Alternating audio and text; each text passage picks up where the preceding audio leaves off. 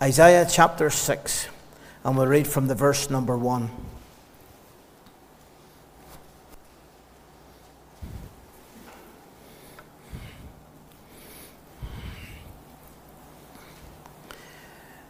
In the year that King Uzziah died, I saw the Lord sitting upon a throne, high and lifted up, and his train filled the temple. Above it stood the seraphims. Each one had 6 wings. With twain he covered his face, and with twain he covered his feet, and with twain he did fly. And one cried unto another and said, Holy, holy, holy is the Lord of hosts. The whole earth is full of his glory. And the posts of the door moved at the voice of him that cried, and the house was filled with smoke. Then said I, Woe is me, for I am undone, because I am a man of unclean lips, and I dwell in the midst of a people of unclean lips. For mine eyes have seen the King, the Lord of hosts. Then flew one of the seraphims unto me, having a live coal in his hand, which he had taken with the tongs from off the altar. And he laid it upon my mouth, and said, Lo, this hath touched thy lips, and thine iniquity is taken away, and thy sin purged. Also I heard the voice of the Lord saying, Whom shall I send, and who will go for us? Then said I, Here am I, send me. And he said, Go and tell this people, Hear ye indeed, but understand not, and see ye indeed, but perceive not. Make the heart of this people fat, and make their ears heavy, and shut their eyes, lest they see with their eyes, and hear with their ears, and understand with their heart, and convert, and be healed. Then said I, Lord, how long? And he answered, Until the cities be wasted without inhabitant, and the houses without man, and the land be utterly desolate, and the Lord have removed men far away. There be a great forsaking in the midst of the land. But yet in it shall be a tenth, and it shall return, and shall be eaten as a teil tree, as an oak, whose substance is in them. When they cast their leaves, so the holy seed shall be the substance thereof. Amen. We know that God will bless the reading of his word to our hearts. Tonight we're going to think upon the preparation for revival. We have been looking at revival texts from the book of Isaiah. And it struck me that we need to get back to chapter 6. Because chapter 6 was Isaiah's commissioning, his call into ministry, his call into the work of God. It is somewhat strange that the call of Isaiah comes in chapter 6, because we have the opening chapters where Isaiah's ministry is outlined, his purpose, his message. And then in chapter 6 we suddenly have his call. And there are some thoughts as to why that might be the case.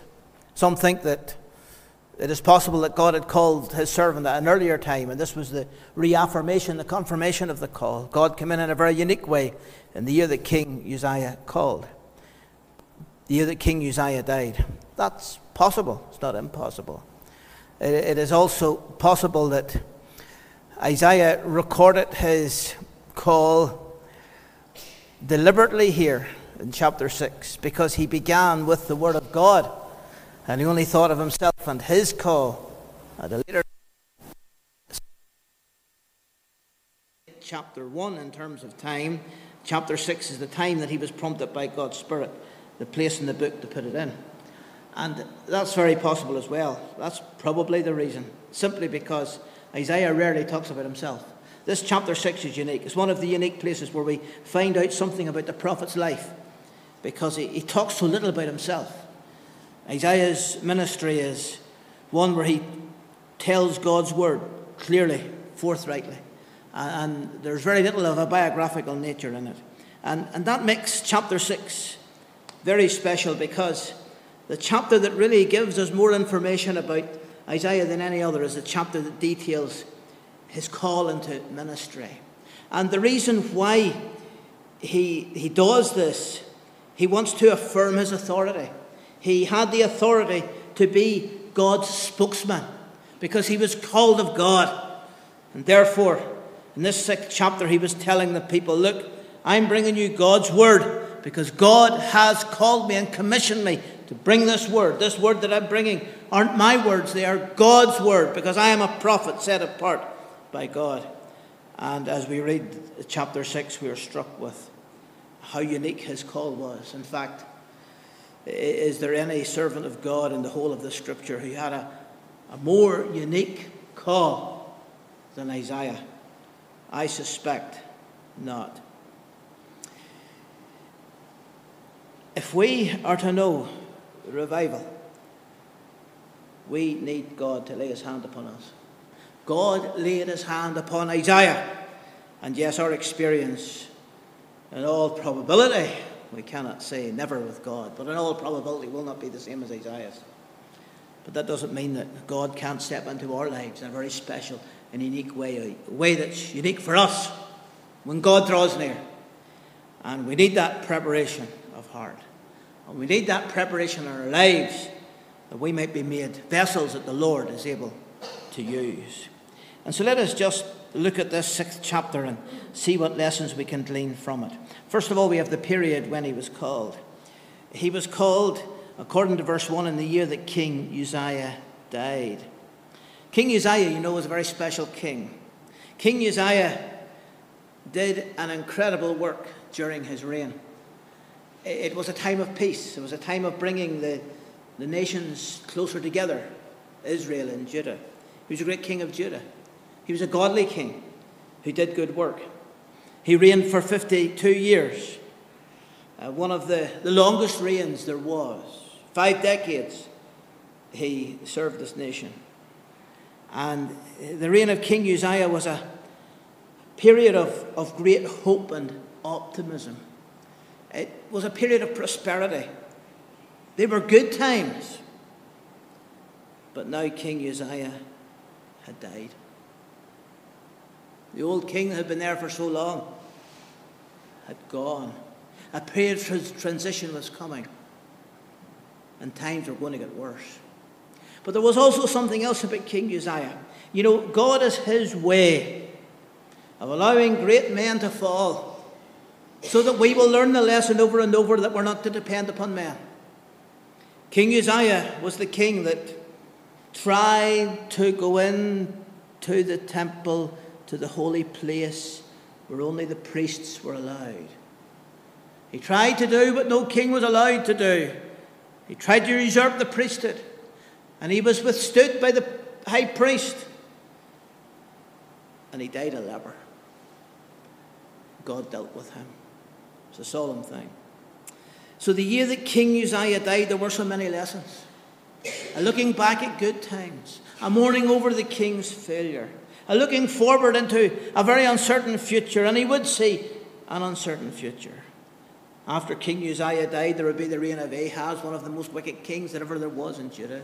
Then there would be the revival under King Hezekiah, but yet under King Hezekiah there would be the terrible attack by the Assyrians when it looked as though Judah would fall. Isaiah would see all of these times. It was a time of change, the year that King Uzziah died. And we live in days of change.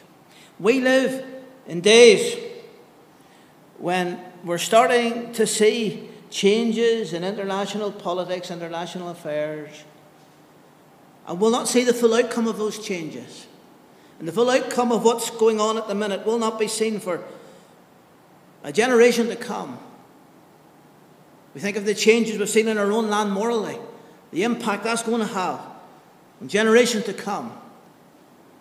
We're living in difficult days, uncertain days, bleak days. But yet God has laid his hand upon us for these days in which we live. God has placed us in this time for a purpose, just as Isaiah was placed in his generation for a purpose. That was the period. Let's think of the position. In the year that King Uzziah died, I saw also the Lord sitting upon a throne, high and lifted up, and his train filled the temple. The Lord's position was upon the throne. It was as if God used King Uzziah's death to take Isaiah's mind away from the man and the king. The king had gone, but there was a greater king. The Lord was still sitting upon the throne. Whatever changes there might be, God rules and God reigns. Is that not a lesson to us? We are to take our eyes away from the governments of men. We are to take our eyes away from rulers and leaders and all of that kind of thing. We're to look at the Lord. We're to look at the one who ultimately is in control.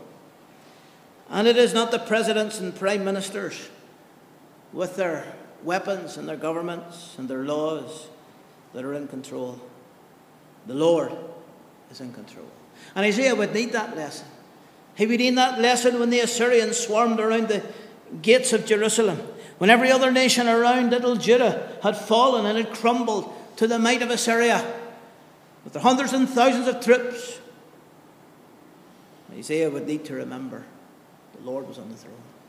And he was able to go and encourage Hezekiah the king.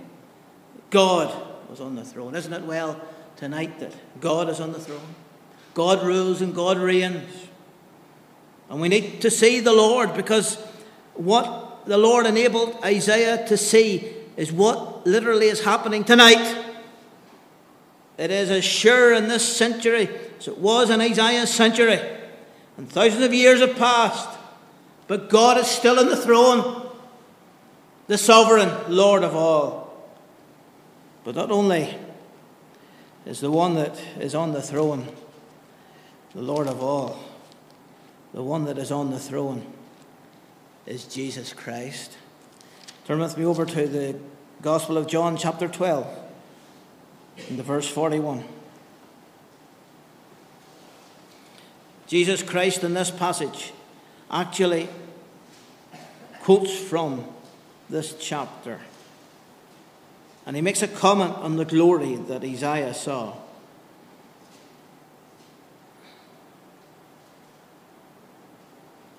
These things said Isaiah when he saw his glory and spake of him. And this chapter is all about Christ. It's all about Christ. Isaiah saw these things when he saw his glory. It's the glory of Christ. The one that Isaiah saw upon the throne was the Son of God. That's what Christ himself said. King of kings and Lord of lords. Let's move on and think of the praises of the seraphim. We look above the throne now, and we see the seraphims. Each one had 6 wings. With twain he covered his face, with twain he covered his feet, and with twain he did fly. And one cried unto another and said, Holy, holy, holy is the Lord of hosts. The whole world is full of his glory.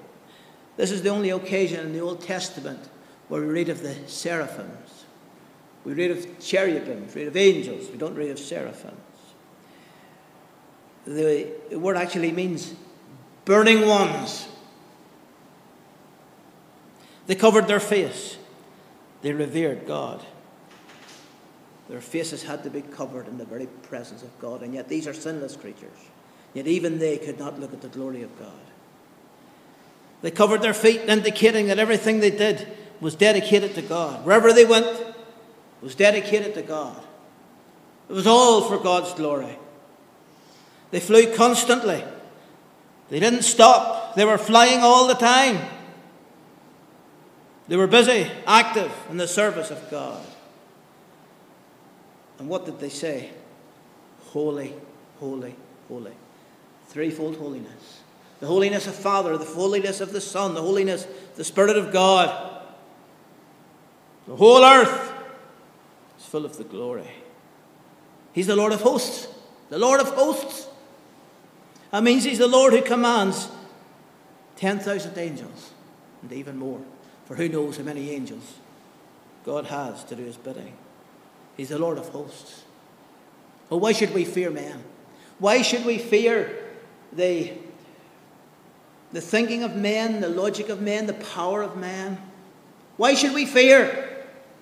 Because the whole earth is full of his glory. Not only is he on a throne, ruling and reigning, controlling the actions of that throne are felt in the whole world. The whole earth is full of his glory. And these sacred creatures have much to teach us about the spirit we should have in the presence of God. As we are in God's presence, we need that spirit of humility. we have no right to stand before him. As we use our feet, as we use our hands, as we are active, we need to be busy in the work and the labour of the Lord. And though that we would see the glory of God filling the whole earth, because God is on his throne. But let's think of the product of the vision now. What happened when Isaiah saw this vision? Well, we are told that the posts of the door were moved at the voice of him that cried, and the house was filled with smoke. Was Isaiah actually in the earthly temple as he saw this vision? And the doors and the posts, they moved. And as he was in the earthly temple, was he transported into a heavenly temple? I don't know. But the house was filled with smoke. But it's the impact it had upon him. Woe is me, for I am undone. Because I am a man of unclean lips. I dwell in the midst of a people of unclean lips, for mine eyes have seen the Lord, the God of hosts. You know, there's nothing here about Isaiah's ability as a speaker. There's nothing here about the godliness of his life. And no doubt he had a godly life. What we do see here is his sin. His awareness, his consciousness of his sin. And he only really got an understanding of the sin of his nation when he got an understanding of his own sin. Do you see that? I am a man of unclean lips, and I dwell in the midst of a people of unclean lips. He didn't say, I dwell in the midst of a people of unclean lips. That would have been pharisaical. That would have been self-righteous. We're guilty of that a lot, aren't we? We talk of the sins of others, and yet we don't see the sins of ourselves. And if we're going to have a vision for the lives of others, then we need to first of all look at the sins of ourselves. And the only way by which we'll see our own sin is by seeing the Lord. You see, sin is something that grieves God. We shouldn't see sin as something that annoys us. It should annoy us. But it should only annoy us because the Lord is annoyed. We should only be grieved because the Lord is grieved. We should view sin as that which offends the holiness of God. And that was the vision that Isaiah got here. He had a vision of sin because he had a vision of God. Because sin is a transgression of the law of God. It's an awful thing to see the glory of God. It's a humbling thing. And yet, do we not need that vision if God is to work? Let's look at the promise in the live coal. As he got this vision of his own sin, so he saw the vision of God and his glory and his power and his fullness. Then he got a vision of his sin, the sin of the people. And then at that juncture, one of the seraphims came with a live coal in his hand, which he had taken with the tongs from off the altar. Now, let's just think about the altar. The altar was a place of sacrifice. The altar was a place where a beast had been laid and consumed with fire. And here was a live coal, a burning coal, red hot, even white hot, burning. And this coal was taken by the seraphim that was placed upon the tongue of Isaiah. The coal came from the place of the sacrifice. And the coal represented the burning up of sin, the consuming of sin. Isaiah was conscious of his sin. God was going to deal with his sin. And he got the burning coal. But it came from the place of the sacrifice. And it's only when we get to Calvary, to the place of sacrifice, and see what Jesus Christ hath done for us, that we can understand the power of cleansing. Do we really understand tonight what it is to be forgiven? Oh, we know the Lord has forgiven us. We rejoice in that. We praise God for that. But the more we see of our sin and be aware of our sin, the more we realize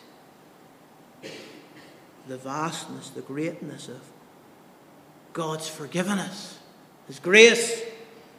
What Christ did for us on that cross is more than we could ever understand.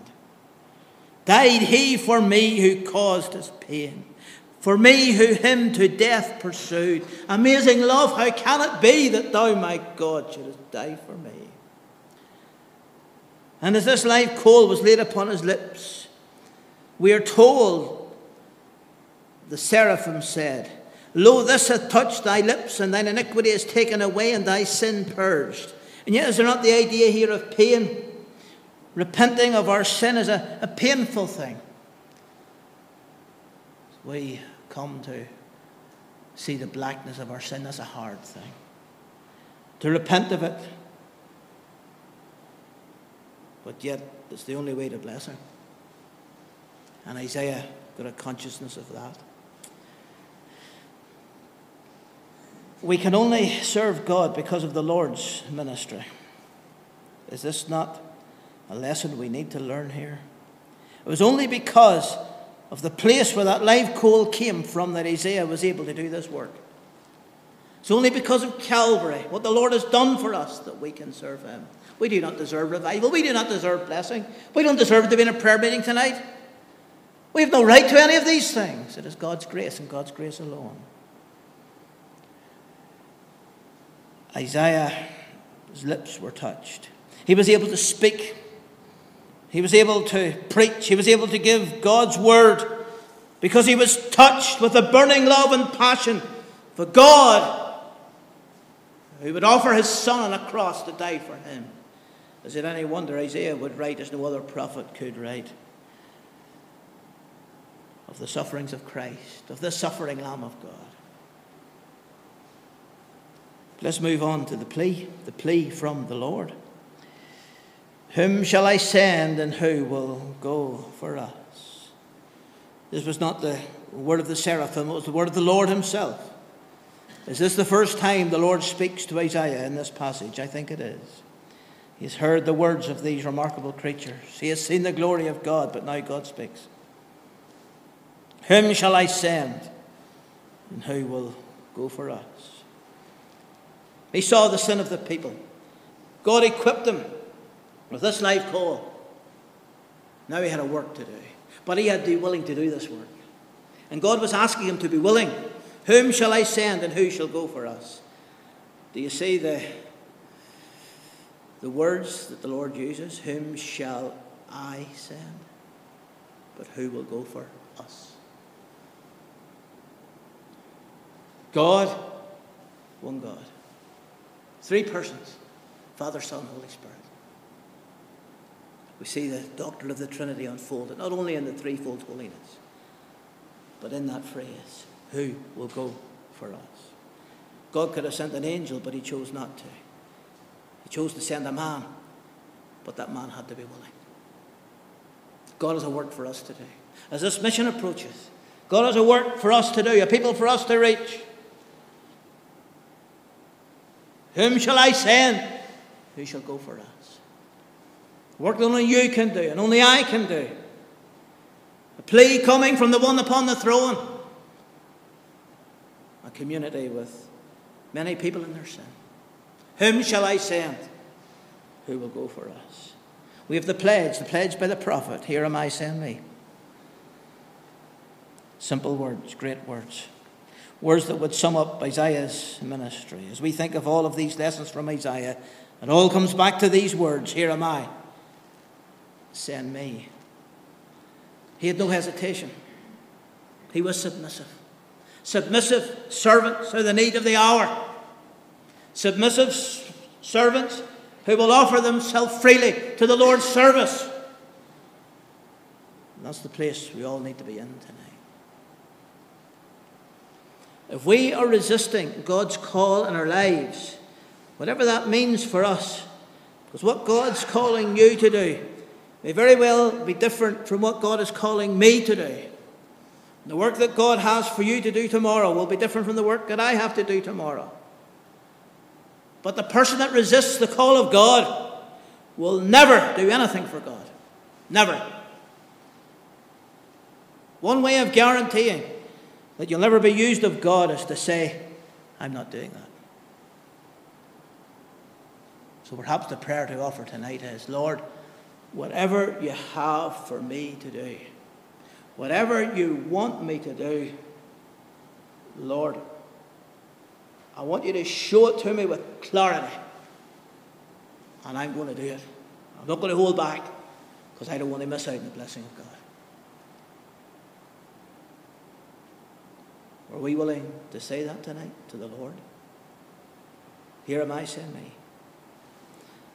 The purpose of the prophet's ministry in closing. The purpose. These final verses. Let's just think of them. And the Lord said, go and tell this people, hear ye indeed, but understand not. And see ye indeed, but perceive not. I want you to go. I want you to call upon them to hear. But then the Lord said they're not going to hear. They're going to reject the word.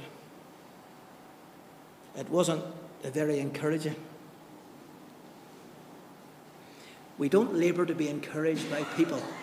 If we're just interested in getting people to encourage us just to keep going, forget about it. It's not the encouragements of people you need. It's the fact you're serving God. God said, make the heart of this people fat and make their ears heavy and shut their eyes, lest they see with their eyes and hear with their ears and understand with their heart and convert and be healed. Their eyes are going to be shut. Their ears are going to be blocked. Their heart's going to be hard. The message that you have, they're going to reject it because these people are facing judgment. And of course the judgment would not come in Isaiah's time. In fact, Isaiah would see a day of revival, but the judgment would come. And we already noticed some of these passages in a later time when Isaiah would talk about the coming judgment. But Isaiah said something in verse 11. He said, Lord, how long? How long is this going to last for? How long are the people going to resist? How long are they going to turn away from the word? The Lord answered, until the cities be wasted without inhabitant, and the houses without man, and the land be utterly desolate. And the Lord have removed men far away, and there be a great forsaking in the midst of the land. The land's going to be wasted and destroyed. And many men are going to be moved far away. And I'm going to forsake the land. Then the people will start to hear. Look at verse 13. But yet in it shall be a tenth, and it shall return. God was saying, I'm going to keep a tenth for myself.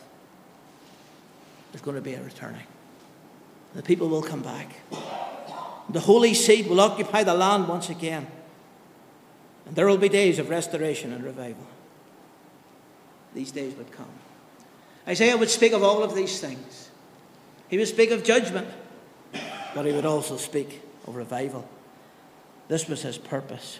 And yet, he would only live out that purpose in just a small snapshot of time. Because it would take a generation or two before the fullness of the purpose would be revealed. You know, we only do God's work here in this time that God has placed us here, and we simply hold the fort. We preach God's word. We do God's will. We are willing to be surrendered. But God has a much greater plan than we could ever imagine. But we're part of that plan. Whatever happens in a future generation, we're part of that plan. Because we're all part of the great kingdom, the kingdom of grace. So yes, the chapter does end with a note of optimism. God raised up a man here, a man to do a work. In the great revivals that have swept the world, it has been most common for God to raise up men. He raised up men of the like of Calvin and Knox and Luther, Cranmer and Tyndale. Men who endured hardship, men who were willing to die. Some of them were burnt to death because they believed in truth. And we're here tonight because of those men. We need anointed men, anointed servants of God. May the Lord be pleased to give us a prayer that God would send us, that God would anoint men, anoint preachers who would change the course of nations. May God take us to Calvary. We might get that burning coal upon the tongue, that we might be useful servants for the Lord. But let us not be resistant.